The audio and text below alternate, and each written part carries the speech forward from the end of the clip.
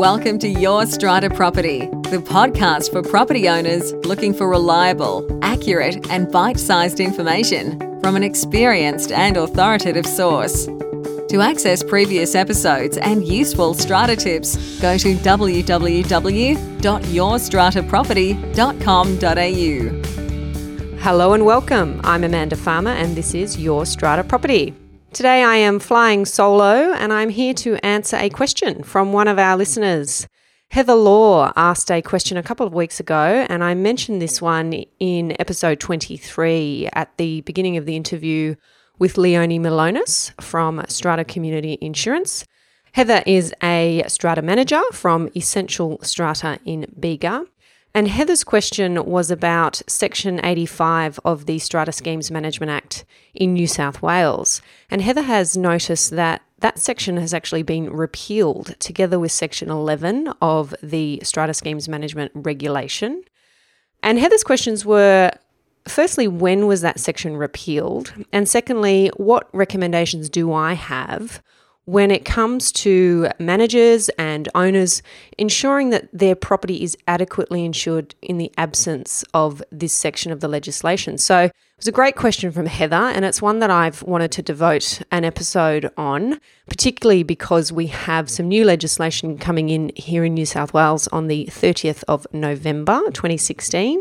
And I just want to cover off the current legislation as well as the new, and to answer Heather's question, what is it that owners and managers should be doing when it comes to insuring strata properties?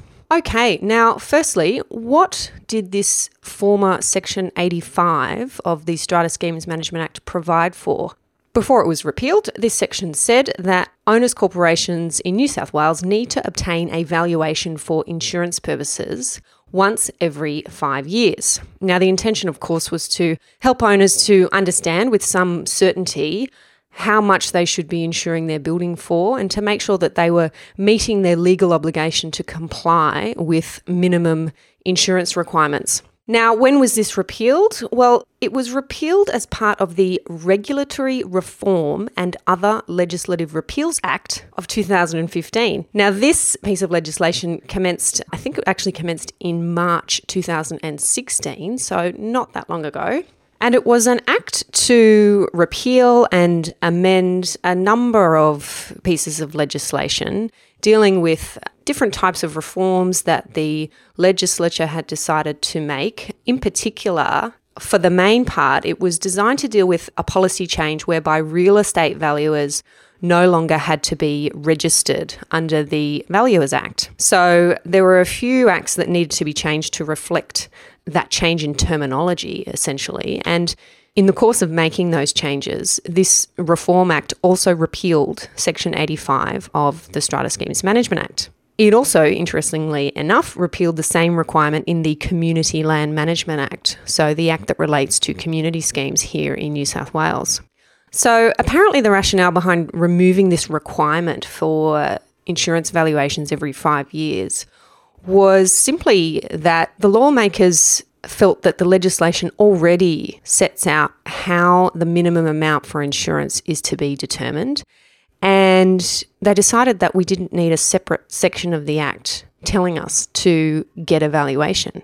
Now, on the one hand, they are correct. The legislation does set out how to calculate the minimum insurance requirements for a strata building, but it's pretty complicated. Now, I'll try and give you the simplified version, but I'll also give you the relevant sections so you can go and look them up for yourselves if you're interested in the more complicated version. So the relevant section in the Strata Schemes Management Act is Section 83, which is certainly still there.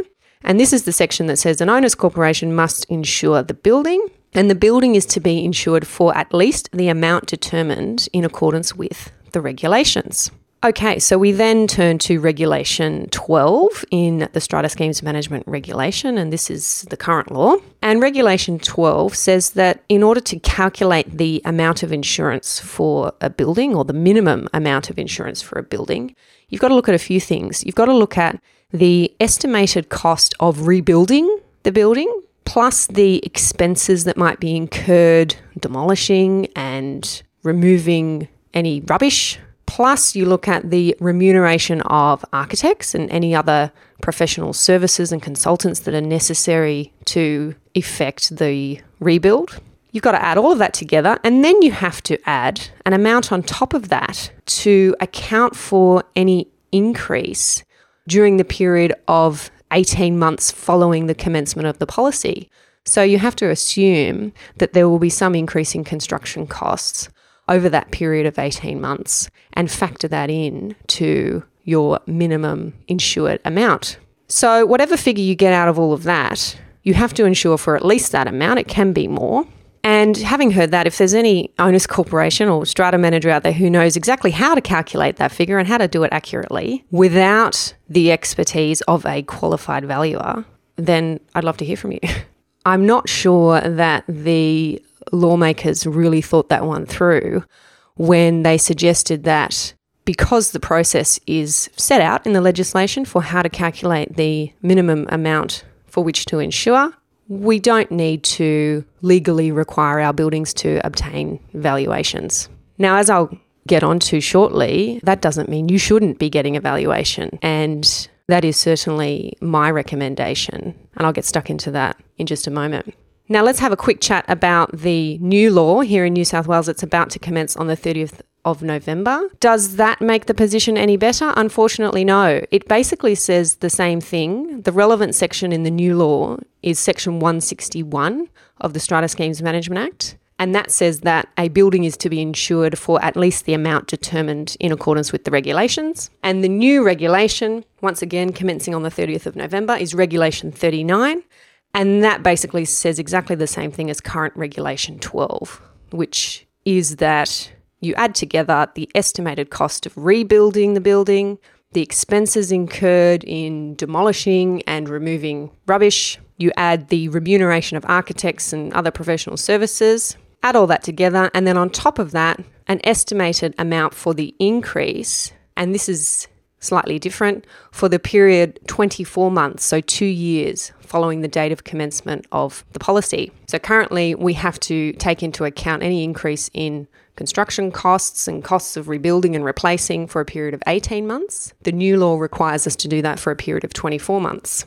All right, so what's my recommendation for dealing with this? What are the action steps? What are the practical things that you as managers and owners should be doing to ensure that A, you're meeting your legal obligations, and B, you have adequately insured your strata building? Well, in short, even though you are not legally obliged to, I recommend that you get a valuation.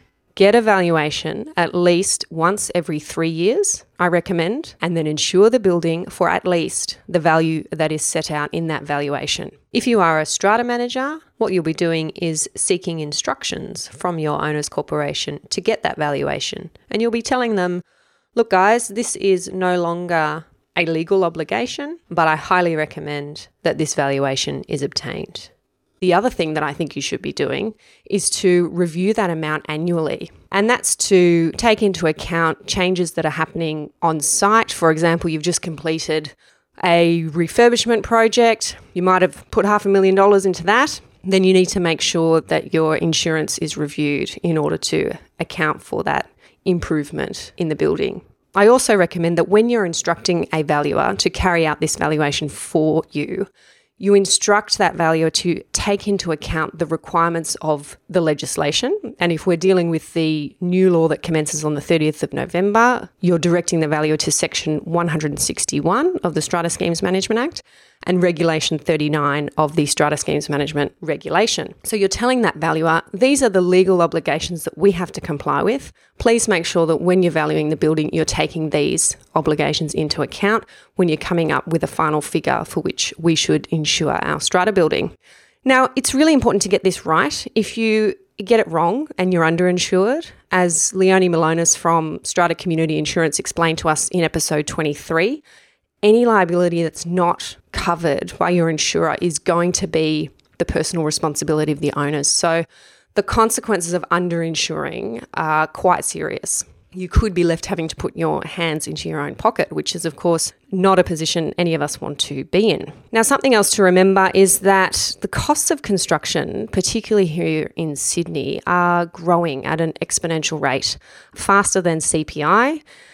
And that's why I'm recommending that you review your valuation annually. It's not just to take into account improvements that might have been made to the common property, but also this increase in construction costs. And of course, how are you supposed to know what the going rate is on construction costs? One guide that you can refer to is called the Cordell Housing Price Index, and that's CORDELL. That's an index on construction costs, so labour and materials, and that's something that's reviewed and updated regularly to take into account this rapidly changing aspect of the construction world. I'll put a link to their website in the show notes under this episode. But I think some insurers actually use Cordell's calculators when they're reviewing sums insured. And of course, valuers would do that also. So in practical terms, what I'm suggesting you do each year is when you're going back to your insurance broker, when your policy is being renewed, you're going to ask them to review the sum insured and take into account the Cordell Housing Price Index and advise of any recommendations for change. And as I said, the index on construction costs is generally higher than CPI. So don't just assume that you should simply increase your sum insured by CPI. You could be left underinsured. So thank you for your question, Heather. I hope that has assisted you and no doubt many other listeners out there who may have been caught off guard by these amendments. They certainly went through very quietly. Remember that you can ask me a question anytime by posting a comment on the Your Strata Property website, yourstrataproperty.com.au. I want to keep delivering content that is relevant to you, that you find useful and engaging in your day-to-day experience of Strata. And the best way for me to do that is to hear directly from you. So please don't hesitate to drop by the website and give me your question. That's it for me today. Catch you next time. Thank you for listening to Your Strata Property, the podcast which consistently delivers to property owners reliable and accurate information about their strata property. You can access all the information below this episode via the show notes at www.yourstrataproperty.com.au. You can also ask questions in the comments section, which Amanda will answer in her upcoming episodes. How can Amanda help you today?